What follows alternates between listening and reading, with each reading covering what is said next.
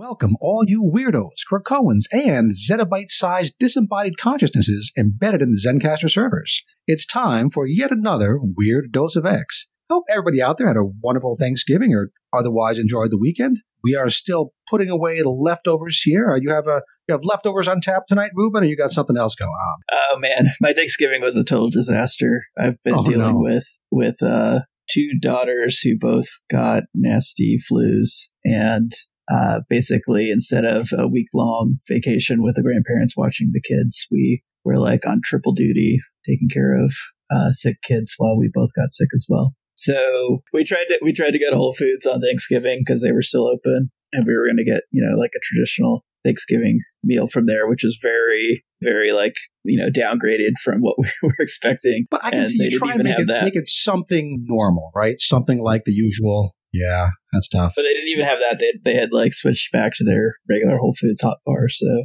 pretty much did not have a Thanksgiving this year. Well, you could certainly shop at our refrigerator because we have still so much leftovers. I have made turkey pho, and you like to use the bones to make some nice broth, so that's good. Nice. And I've got some turkey mole going tonight. I made a mole sauce to kind of make the turkey taste like something a little different than, oh my God, not turkey again. So my wife is Vietnamese, and I'm going to tell her that you make turkey pho, and she's going to roll her eyes so I'm sure it's not completely authentic.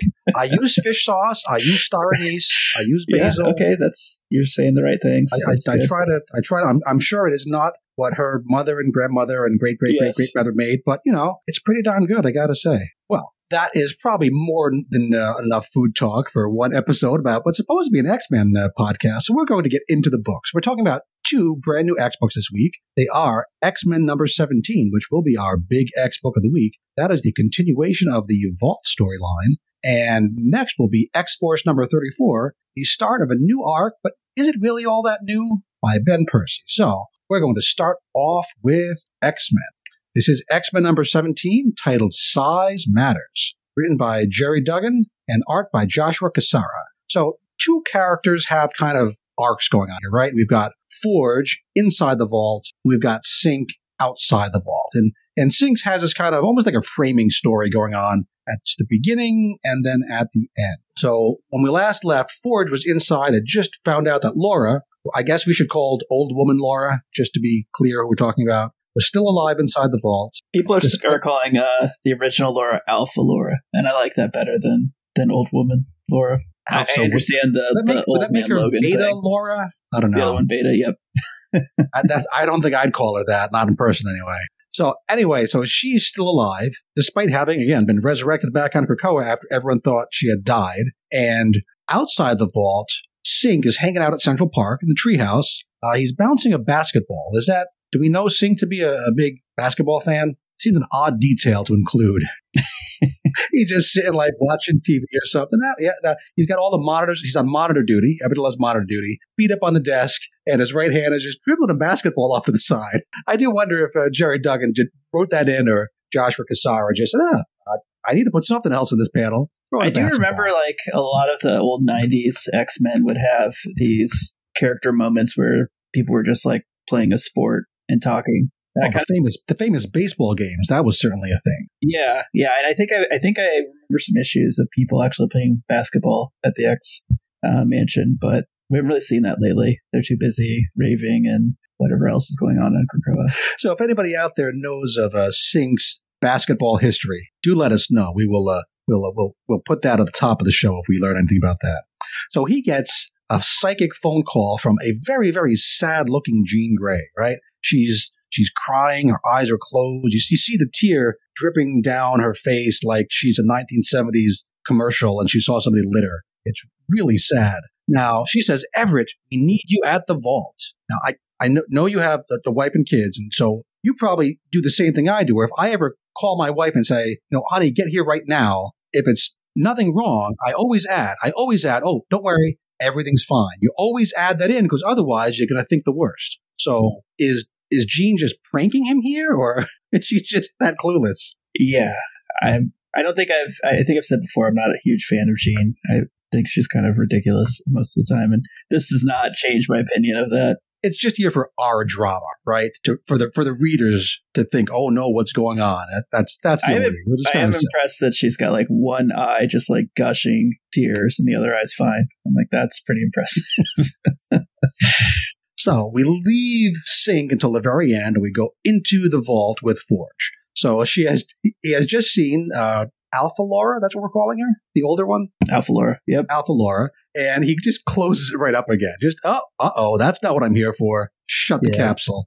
And his Caliban harness is mad at him for this. And they have an extended conversation about what the right thing to do is. And I want to emphasize this. The Caliban harness that Forge is wearing, it has a personality and is sentient enough to have an actual full-blown argument with him and win, right? This is going to be important to remember later, that it's clearly very much alive and essentially a person. It doesn't have arms or legs, but it's a person. Yeah. Which, anyway, we'll argue about that later. If Orbis Stellaris is a person and he's just an orb. That giant eye monstrosity in Arakko. Yes. Right? There's also a line here that Forge says that I think is going to give rise to a lot of arguments. He says, it's all screwed up. I thought the 5 only accidentally resurrected one mutant, not 2. Okay, so clearly he means Laura to be the second of these 2 accidental resurrections. Yeah. Who's the first one? Are we supposed to know what he means? I was very confused by that statement. I've seen some speculation that the other one was Darwin, like maybe Darwin's still running around out there. I don't think we have not seen Darwin in any current things since he went into the vault. Yeah, I mean, that would almost make sense as like a retconning of a retcon, because in that Hickman issue, when Laura was resurrected, there was a kind of a bald-headed person, and everyone had assumed that Darwin was resurrected, right? And then subsequently, we were told, like, oh no, he's been in the vault the whole time. And so maybe somebody got back to Duggan and was like, hey, people thought that Darwin was already out, and he's not. So maybe this is like a nod to that. But if you wanted to clear that up, I wish he had put the name in there. I can't tell if this is supposed to be mysterious or if it's supposed to be there. I fixed it. And it's kind of halfway in between, which is just uncomfortable, which again might be on purpose. So after this argument with Caliban about what to do about Alpha Laura, he has a fight with Seraphina, who is indeed the child of the vault who's been following him since he first entered. And fight is kind of pushing it, right? She just thoroughly kicks his ass, doesn't break a sweat, throws one of her adamantium darts right through the Caliban harness and into Forge's chest. He's not really there as in fighting form, at least not versus Seraphina. And so she questions him, makes him admit that he made the Black Mercy traps outside the vault for 2 reasons, right? He admits both he wants to prevent a war and also because he just kind of wanted to see what would happen. Oh, okay. Points for honesty. She lets him go because she too just kind of wants to see what would happen. Yeah. You know the children better than I do, Ruben. Is this a reasonable thing for Seraphina to do? Is this something she would do? So it's an interesting question. I did think it was a little bizarre that she just was like, I'm going to fight you, almost kill you, and then she'd be like, I'm done. Go make some popcorn. Yeah, the whole civilization inside the vault, I don't really understand. I know they're evolving very quickly, but I don't know, is there a government? Is there someone in charge? Are they told your purpose? So this is what I'll say about it.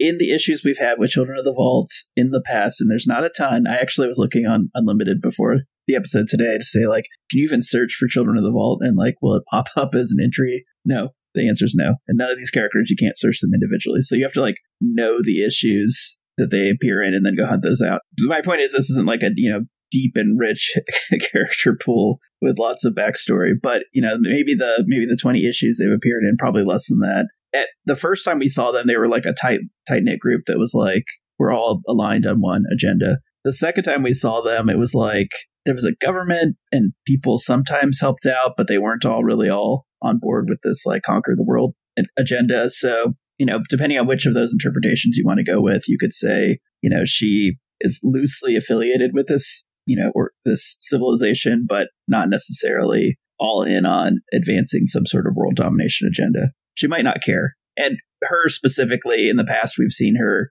kind of in a pseudo-romantic relationship, I think, with Cannonball briefly. She like linked up to him and like did some sort of mind meld thing. I actually thought those cords that came out of the wall that, plug into Forge, and then it turns out to be Darwin's consciousness in their machine. I thought it was her because we've seen her with like stuff like that before. But anyways, she has been willing to sort of attack and kill X-Men, but also not like always wanting to do that. So I guess long story short, like it is a weird behavior here, but it's not completely, a 180 on what we've seen her in the past. She's been kind of like aloof in the past. I wonder if anytime soon we'll see, is she going to do something inside the vault to let people know that there's a whole Black Mercy thing going on? Yeah. Or that they've been raided by the X-Men? Is anyone going to notice Laura's gone if she had ends up being gone? Which, yeah, he does rescue her, spoiler. So I guess we'll see what happens. It just seems weird. It's like fight for no purpose, right? And she almost kills him and then just walks off. That makes no sense to me. Gotta have a fight scene. Yeah. But yeah, so she walks off and, gonna let him go. And he's still already wounded. He's going to pull this adamantium dagger out of his chest. And as he's doing that from off panel, like you mentioned in passing, these, I think it's 2 or 3 black tendrils come from off panel and just jab into his ear and his neck and his shoulder. And they're not really, we don't see where they come from. But again, I've read that Serafina has some sort of black tendril thing in the past that look kind of different. These look almost like symbiote related. So these jab in, and then he passes out. And while he passes out, he has this whole of the mind conversation with Darwin. He's in this dreamlike state. He's imagining that he's in this version of Krakoa that completely matches that scale model we saw he had at the beginning of last issue in that flashback conversation with Mr. Sinister. And Darwin shows up flying on these angel wings, and he says, "Hey, Forge, get this. Yeah, these bad guys here were real bad things to me. They caught me. They did these horrible medical experiments on me, which is a horrible thing to do to anyone. Remember that when we talk about our next book. But Darwin's gift to survive and adapt allowed him to sneak his consciousness into the vault's computer system. So his body is dead physically, but if we're to take this as face value, his consciousness continues on, and he's happy in the vault. He gets to observe all the crazy stuff that's going on in this vastly sped up timeline. And just like Forge and Serafina, he just wants to see what will happen. We have a lot of that going on in this issue, it seems to be. I don't know if it's thematic or at least, hey, I said it 3 times. It seems like literature. So do you think we're supposed to take this completely at face value, that this is Darwin and Forge is having a waking dream that is giving true information to him? That's what I'm wondering about. And I'm always sort of pie in the sky, like, oh, these issues are better than they actually are. Probably it is just a face value thing, but I want to believe that this is actually, it is Serafina and she's pretending to be Darwin. And, later in the data page, it sounds like some sort of psychic mental thing piggybacked on Forge when he left the vault.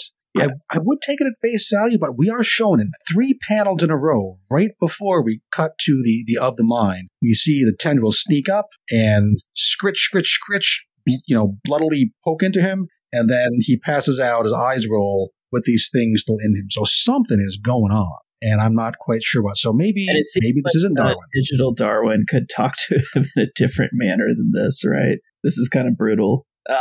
Oh, yeah. I guess the other one would be that Darwin did have to physically jack into him and just happened to use some of the nearby computer terminals to do it. It is interesting. And I would say last thing about Serafina, I don't like the current look of her. So she needs to evolve back to the cool, striped leggings goth girl with the plug-in terminals. I thought that was a much cooler look for that character than the new Liquid Metal thing. It's kind of generic and boring now. Oh, well, Serafina, go back to how Ruben liked. I think it's just more memorable character design.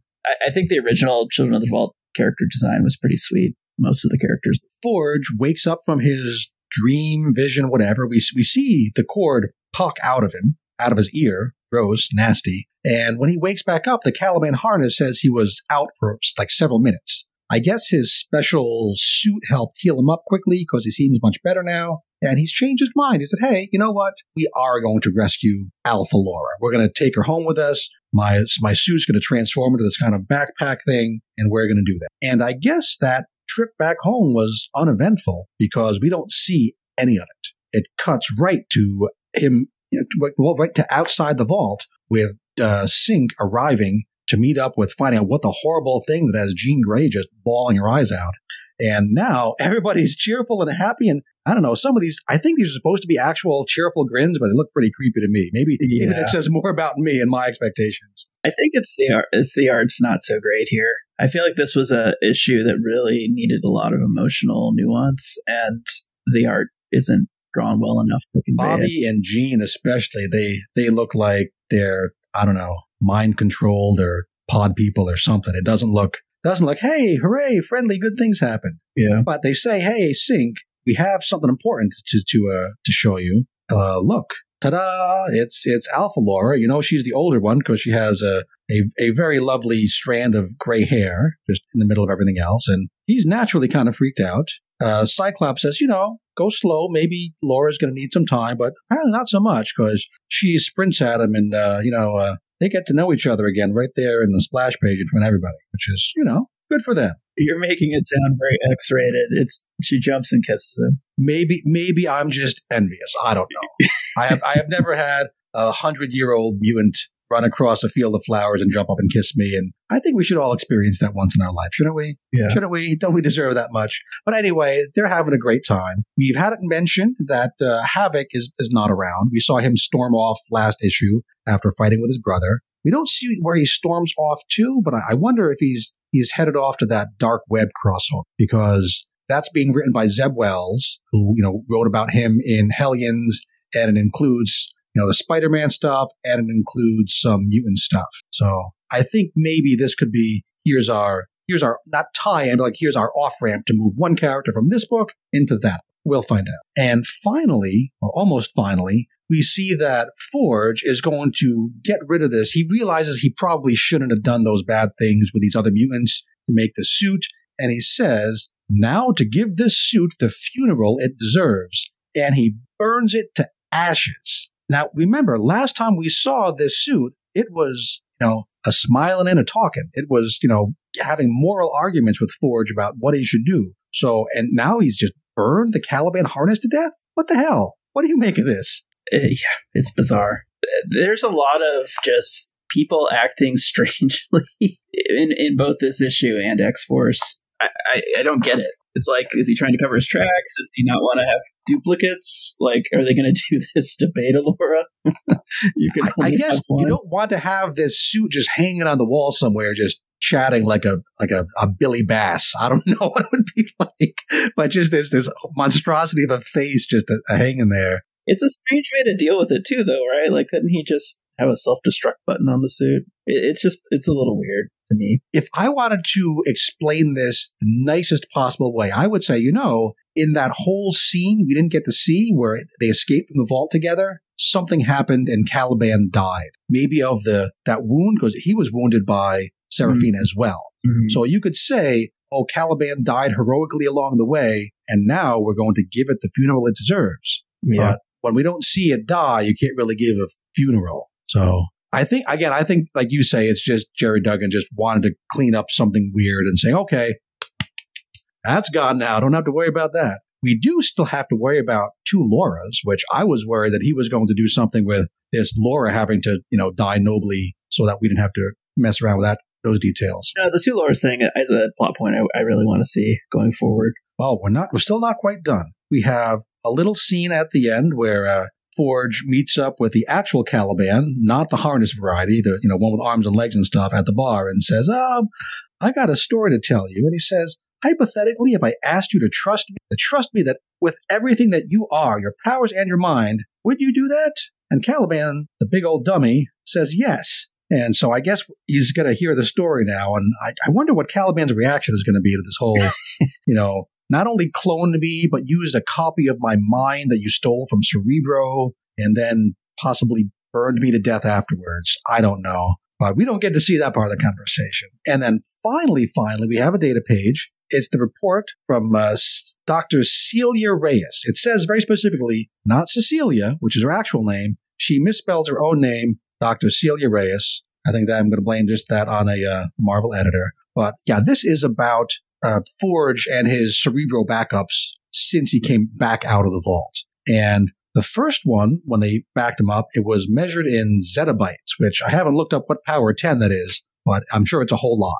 And they say that it's way bigger than it should be. But then they did it again sometime later, and it was back down to a more typical within normal parameters size. And I mean, this is the title of the issue. The title of the issue is Size Matters. And there's nothing else in the issue that can be referring to. It has to be referring to this final one-page data page. So what do you think is going on here? Yeah, so it's one of two options. One, the cooler option, Serafina is actually out in the world outside of the Black Mercy prison. And that's what I hope the story is. And does she have technology controlling type powers that would make this? That's exactly all she was in the past. And that's what those sort of cords dangling off her old costume were for. She was like able to plug into things, and she's done of the mind stuff. Pops out of R2-D2. Yeah. So like when she married Cannonball, it was like of the mind marriage kind of thing. Okay. Anyways, so that's what I'm hoping is going on. The less exciting, but still sort of interesting idea is the evolved from his body version of Darwin is kind of out in the world at this point. That is interesting, but then we'd have to wonder why he would want to be secret about it. Like Serafina being secret makes perfect sense. Darwin not saying, hey guys, look at me, I'm a living computer now. I don't know why he would do that. He's merging with the machine that is the planet or Earth or whatever the thing is from Eternal. Oh boy, that'll be the next giant event, Darwin Day. Yeah. Okay, so we had a lot to talk about in this issue. Some of it, ooh, that's interesting, and some of that, hey, I think they screwed up. And some of that, I'm not sure if it's interesting or if they screwed up. Yeah. So overall, all-encompassing, what do you make of this issue? I'm a little down on this one. I struggled with some of the emotional elements. They just didn't land as well as I think they should have, and maybe that was the art. But I also think it was possibly just the writing and the scenes, how they were constructed. But I still am interested in it, right? It's children. I'm always interested in children. And the two Laura story I'm excited about. There's a lot of people that are down on the Synch and Laura relationship, and I don't buy it. I actually find that quite interesting, and I'm looking forward to a happier version of Synch going forward. That's an interesting complication. I'm curious to see how long they're going to actually have multiple Lauras actually both alive, which I don't know. That's something some things I'm sure a writer can do in their book, and it just doesn't matter. That's in your book. And some things I'm sure you got to go up a couple levels of editorial and say, it's okay that I do this, right? And it's got to be, a pretty big deal to have another Laura just hanging around. There's already been Laura clones, right? Like that's her whole thing is she was cloned like a million times and she was out there fighting her clones of herself. So, yeah, but this one has, some of the same memories as the other one, plus I don't know how many hundreds of years of new ones from the vault. So it's a little different. Oh, give me a number. Me, I'm going to say 7. I can't say that it's great, but I was happy reading it and interested in kind of the story. And in general, I'm, curious to see what the next issue of X-Men brings us. Okay, I'm actually a little higher than that. I enjoy having these little weird things that we get to talk about and argue about. I enjoy that more than just that was a smooth flowing story and I'm never going to think about it again. The little rough edges kind of make it fun for me. So I'm going to give that a 7.5 out of 10. One last thing I do want to say, just the funny thing is when they're at the party bar, Green Lagoon. There's some interesting things. We see Wolverine there chilling. I don't think Beast would let him do that. So that was weird to me. And I really dig the Apocalypse mug that we see one of the characters holding. I would definitely buy one of those. Actually, in the background, we see Sage there, don't we? Yes. Yep. Kind of small, not drawn in detail, but you see her green glasses. So we do see Sage hanging out at the bar with a drink in her hand. And then the last little detail, like there's, I guess, a Magneto helmet at the bar. That's kind of weird to me. I mean, I guess he sacrificed himself, but I don't know. You'd think there'd be a different kind of a place of honor than just, here's your helmet at the bar. Thanks for saving our nation. Your helmet goes in the bar. Well, certainly a lot of stuff to look forward to, or at least hope they talk about in the next few issues, because there's some weird things going on in X-Men. Speaking of weird things, next on to X-Force number 34, Blackout, written by Ben Percy, art by Chris Allen. Now, this is a new artist for this title, Chris Allen. He's been, for Marvel, mostly a Miles Morales artist. I think his style really works for X-Force here. He does really good detailed tech, the guns and the ships and the armor, and he does these expressive faces with kind of a lot of... I'm not an art critic, but he has a lot of lines he puts on people's faces, more than most artists. He kind of a lot of like furrowed brows and like their cheekbones and like mouths kind of crinkling up lines on the face. And it adds a different kind of grittiness, which I enjoy. Have you familiar with his art at all? Nope. This is my first exposure, but I agree. It was fun to look at the issue. Yeah, so previously in this volume of X-Force, we've had a lot of Joshua Cassara, who's now off on X-Men. We've had a good bit of Robert Gill, and then a bunch of fill-ins.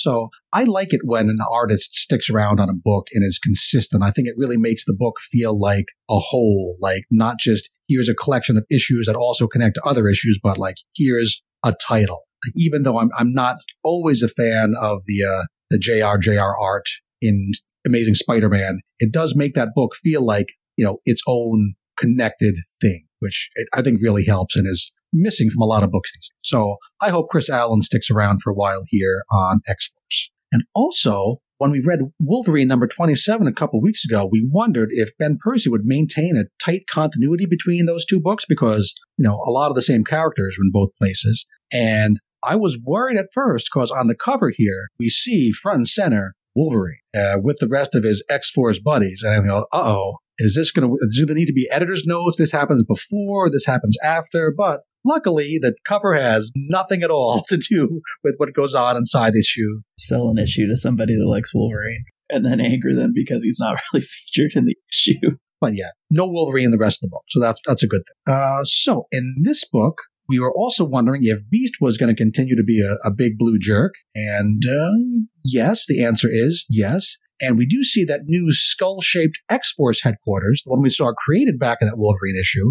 So I guess we have to think that this issue takes place sometime after that one because that's where the headquarters came from. So this doesn't directly address what Beast has been doing with Logan, but this story is, you got to give it credit, completely compatible with what's going on in Wolverine. So that's, give him credit for that. It's consistent, yes. It's consistent, showing us a particular type of beast that I think is a bit extreme, but that's okay. It's, I guess, his choice. This issue just kind of advances two character arcs one more click in the same direction we already knew they were going. So there's no real news.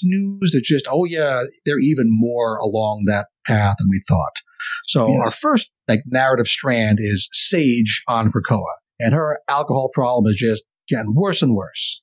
Yes, and not a funny drunk, just a sad drunk. Yeah, and we do get her narration. So we get from her point of view, she feels just overwhelmed all the time with data and reports and notifications. I mean, I feel overwhelmed just having a smartphone, and she has this whole technology thing in her head. So I guess we can really sympathize with her, if not empathize. We're showing this by this a cloud of glowing green Krakoan letters following her around. And I don't think that's supposed to be diegetic. I don't think the other characters see that. That's just letting us, the readers, know that she's always haunted by this overwork. And not just the work, but also just the memory of all the nasty things she has to do working for Beast and X-Force, right? All the people killed and maimed, all the families, missing family members. She's having a rough time. And the way she deals with that is just by going and, getting smashed all the time. This whole thing, I was like, this could be solved pretty easily with just a few other people working this job. Do you really need just one person doing this 24/7? I mean, we have a CIA, right? There's reasons why Beast would want it to be just one person. So yeah. I think if they're saying, if Professor X has put Beast in charge and said, do whatever he says, Beast doesn't want a whole bunch of really smart people looking over his shoulder. I suppose that's right. He wants one person who he can make work really hard and get the job done, but also someone he can kind of control or influence. And in fact, we see a data page here of a year-old financial log that has Beast trying to get Sage to drink more. He imported this special drink and was going to add some vodka to it and says, hey, Sage, I think you'll really enjoy this. And the implication is that he's doing this to keep her just drunk enough to not get in his way, which is, that's another level of awful on Beast. My gosh. Just in case you wanted to think there's anything redeemable about good old Beast. He's if there's any other ex-writer out there thinking, I'm going to do the Beast redemption arc, you're going to have a whole hell of a lot of work to do because this Beast has been just made the biggest piece of crap. Yeah. Meanwhile, Sage has, passed out drooling on herself in the middle of a field, and Omega Red comes and, grabs her, cleans her up a little bit. So we see their relationship kind of progressing, and not like a romantic relationship, but they see something similar in each other. What was your read? Oh, I really thought he was going down the road of this turning into some weird twisted romance thing, but they're going a different direction for sure. Yeah. So he kind of cleans her up, doesn't take her, tuck her in bed and, make sure there's a bucket next to her for when she throws up. He brings her right back to work. which I guess that's where she has to be, but that's awful. And while she's, passed out trying to come back to her senses, Domino's been off on some mission.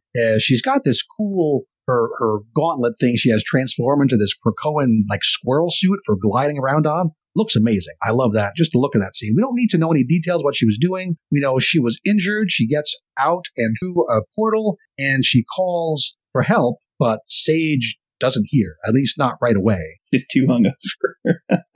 Not really clear how long Domino's not heard. It seems pretty quick, but at least it's not super quick. And we're not really sure Domino might be dead. Do you think so? Yeah, but she gets back to Krakoa, right? She gets back to Krakoa, so hopefully she was backed up right away. And hey, it's Krakoa, death doesn't matter. Still, it matters to Sage. Yeah, she seems to be like, oh, crap, I'm a horrible person for letting this happen to somebody on the team. So I guess next time we're going to find out, is this going to be Sage realize, oh, this was awful, I need to clean myself up, or this is so awful, I'm irredeemable, I'm just going to drink even more. We're going to see what direction that story goes. But that's where Sage stands here. Our second strand of the story is Mercs in space. So we have this petal processing facility on Mars, seemed to be staffed entirely by Jamie Maddox dupes. Again, I'm not sure Jamie would be so happy with all of his dupes being used as slaves and, cannon fodder all the time, but we're not supposed to worry about that, so we won't worry about it in this issue. He loads up these ships to transport the meds back to Earth. I don't know why they're going through space when they have all these portals, but the reason they go through space is because we have to have this transport attacked by a group of space pirates led by Sever Blackmore, another Ben Percy character first appearing in Wolverine number 14 last summer. Now, do you remember our good friend Sever Blackmore? Well, I didn't read Wolverine until I had to, so no. I think I read the first few issues and then the most recent ones. Okay, here's his deal in a nutshell. He is an Iraqi pirate, so he used to, sail the seas and, prey on ships there back when they were on the other side of Otherworld. And he shares a backstory with Solemn. So Blackmore wiped out the village that baby Solemn lived in, killed, I think, everybody else except for Solemn because, adamantium skin. And he kind of half adopted, half imprisoned him. It's a real, Dread Pirate Roberts kind of situation from Princess Bride, if you've seen that. Mm-hmm. So they weren't ever really friends, but they kind of got along. So they definitely have a long history with each other. So now it seems that Blackmore's gone from regular piracy to space piracy and seems to be enjoying it. But it turns out that this was a trap all along, sure, set by Beast. There's no pedals on the ship, and their ambush gets ambushed by a new set of ambushers who are a ragtag bunch of alien mercenaries led by our old friend Maverick. So there's a pretty cool fight scene here, ends with Maverick taking down Blackmore, and these mercs work directly for X-Force, and I'm sure they really just work directly for Beast, on the side. And they bring Blackmore to a secret prison moon that Beast has set up so he can get around that whole no prisons on Krakoa deal, and, not making this up, he will perform medical and scientific experiments on the prisoners. Yeah. Yes. Not really being subtle with the whole Nazi implication here. And I don't throw around the word Nazi a lot, but that is clearly what we're supposed to think. Again, I'm sure it's just coincidence the same week that we saw Darwin get horribly experimented on by the Children of the Vault, but it does really have that resonance that, that same thing the villains did back in the other issue is what Beast is doing in this issue. I mean, I've said it before. I'm just going to keep saying it. I just feel like this is too many steps into the evil side for the Hank McCoy that I know, but this is what Ben Percy wants to do. Yeah, and again, I'm sure this is another thing that some editorial has to sign off on, that it can't just be one rogue writer taking it down this direction. To take one of the original five, one huge character and keep going down this road so far, there must be a plan to either make him an actual known villain or to somehow redeem him or reveal that something else was going on with him that now makes him better. I don't know what it's got to be, though, because it's gone so far down this road. But the story does end with one more last twist. I guess Ben Percy has watched that Jabba the Hutt scene from Return of the Jedi recently, because just like there with Princess Leia, one of the prison guards turns out to be Solemn in disguise, back from his visit to Hell at the end of the Wolverine Judgment Day crossover. And they do mention, I'm back from Hell, so good for you. And he unlocks Blackmore's the chains, and the two of them start wrecking house together. Are they going to make this now known? Is this how the prison moon gets known to the wider world, the wider Krakoan world? I don't know. Could be. But we do see the very last thing in the book I don't usually comment on the lettering, but in a typeface here that really does not fit in at all with the rest of the book. Seems like it comes out of like a 1980s horror book. It says, next, Prison Break. So I guess that's what we deal with next time is the Prison Break. So yeah, overall, nothing brand new here. I mean, okay, the idea that Beast has a prison moon where he does medical experiments on prisoners, that is technically a new thing. But if you had asked me last week, hey, Jason, what odds would you give that Beast has a prison moon where he does medical experiments on prisoners? I'd say about 50-50, So it's not like this comes out of left field. It is so consistent with the horrible things we've been seeing about Beast anyway that, So he has a prison moon, and he also makes his alcoholic friend drink more. I don't know which one is worse. They're both really, really bad. So what did you think of this book? It's too much for me. The prison moon thing works. I actually felt like that was a good idea. The idea that he's like, we need a prison for non-mutants that we have to imprison, right? I'm like, okay, I see where you're going. Like, that's unethical, but sort of works. Krakoa have always been kind of hippy-dippy silly. Oh, we're not going to have any prisons. They've never really lived up to their own visions of themselves. So it makes sense that, okay, the guy in charge of the mutant CIA has to make some concession to reality. So that part was cool. I was like, okay, I'm on board with that. And then, certainly I don't like the idea. And even the idea of like, hey, he's funding it with prison labor, right? So this is like, something we question private prisons, right? And the ethics behind those. So again, I'm on board with that. That all works for me. This is an interesting development. And then it's like, oh yeah, and by the way, he's also using the inmates as test subjects to like biological experimentation. That's when it was just like too much for me. The end he's after, is there something important he's after? We're not even given a reason why he thinks this is okay. It's really just shown to us just to make us think that Beast is even more of a piece of crap than ever. Yeah. So that kind of stuff, it's just too much for me. I'm not enjoying it because if this was more nuanced, it would be in a more interesting story in my mind. And I don't know what this biological experimentation detail gives us, right? I guess maybe he's going to have some kind of biological thing in the future that was developed through this. I don't think so. I think it's merely just Beast to make him seem like a piece of crap. I think it's only all it is one more thing to make us hate Beast. It's sort of strange to me because I feel like the black site prison is probably a problem in and of itself, but and imprisoning people without a trial, that's pretty serious. But anyways, it just kind of makes him more cartoonish in my mind, and so I don't enjoy it as much because of that. Yeah, I think we're on the same page. I say, it moves these characters, Sage and Beast, further along the road we already they're on. The art is certainly a highlight. I love the way it looks. The space scenes especially look great. I give credit for the continuity with Wolverine. They all fit together nicely. And I don't mind these long simmering plot points, but I like it when there's like a forward momentum story happening, and then you see some things simmering in the background. Here it's just, we have two simmering pots. We're watching both of them. I'd like there to be some kind of more forward movement. If it's not in the Beast or Sage story really moving forward, which these aren't, then, put them in the background of something else happening. So it's not bad. I don't think I'm here for Sage's AA sessions either. That's going to be like 3 issues, and I don't think I need that. Again, having a background thing going on and another more interesting story would be fine. It would add texture, add realism, but I don't need, demon in a bottle Krakoa style to happen. But for this issue, with the great art, I'm going to give this a 6.5 out of 10.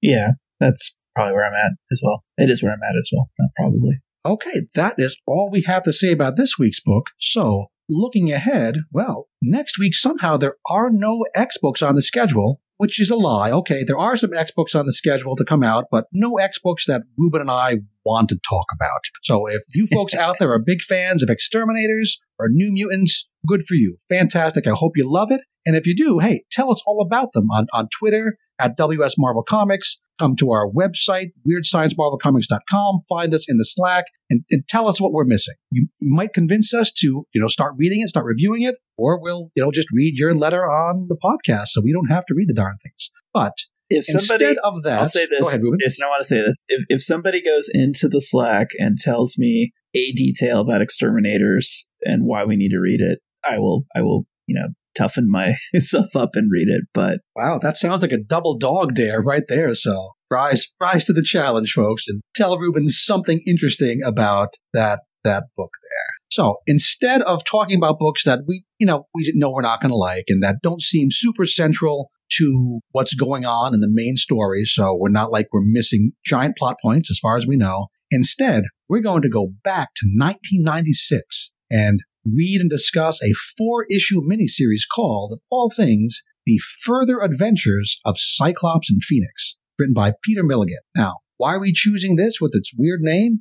It just happens to be the origin of a certain Nathaniel Essex and tells us, at least from what I can tell, the story of how he becomes Mr. Sinister, which seems like a useful story to have in mind as we head ever closer to the Sins of Sinister event. It's on Marvel Unlimited, so listeners, we invite you to read along with us. Go ahead and read it this week, just 4 issues, Further Adventures of Cyclops and Phoenix, and we'll talk about it next week. So are you looking forward to that too, Ruben? I am, yeah. I've never actually read this, and when you told me about this, I was like, what the hell is that issue? But it seems like something I should have read, right? It seems really important, so I can't wait to read Mr. Sinister stuff. We love Mr. Sinister. Peter Milligan is a terrific writer. I've read some of his indie things that are going on right now, so I have faith that it's going to be at least worthy of talking about. So until then, hey, again, like I said, follow us on the Twitters, visit the website, and hey, you all keep reading X-Men comics. We will see you next time.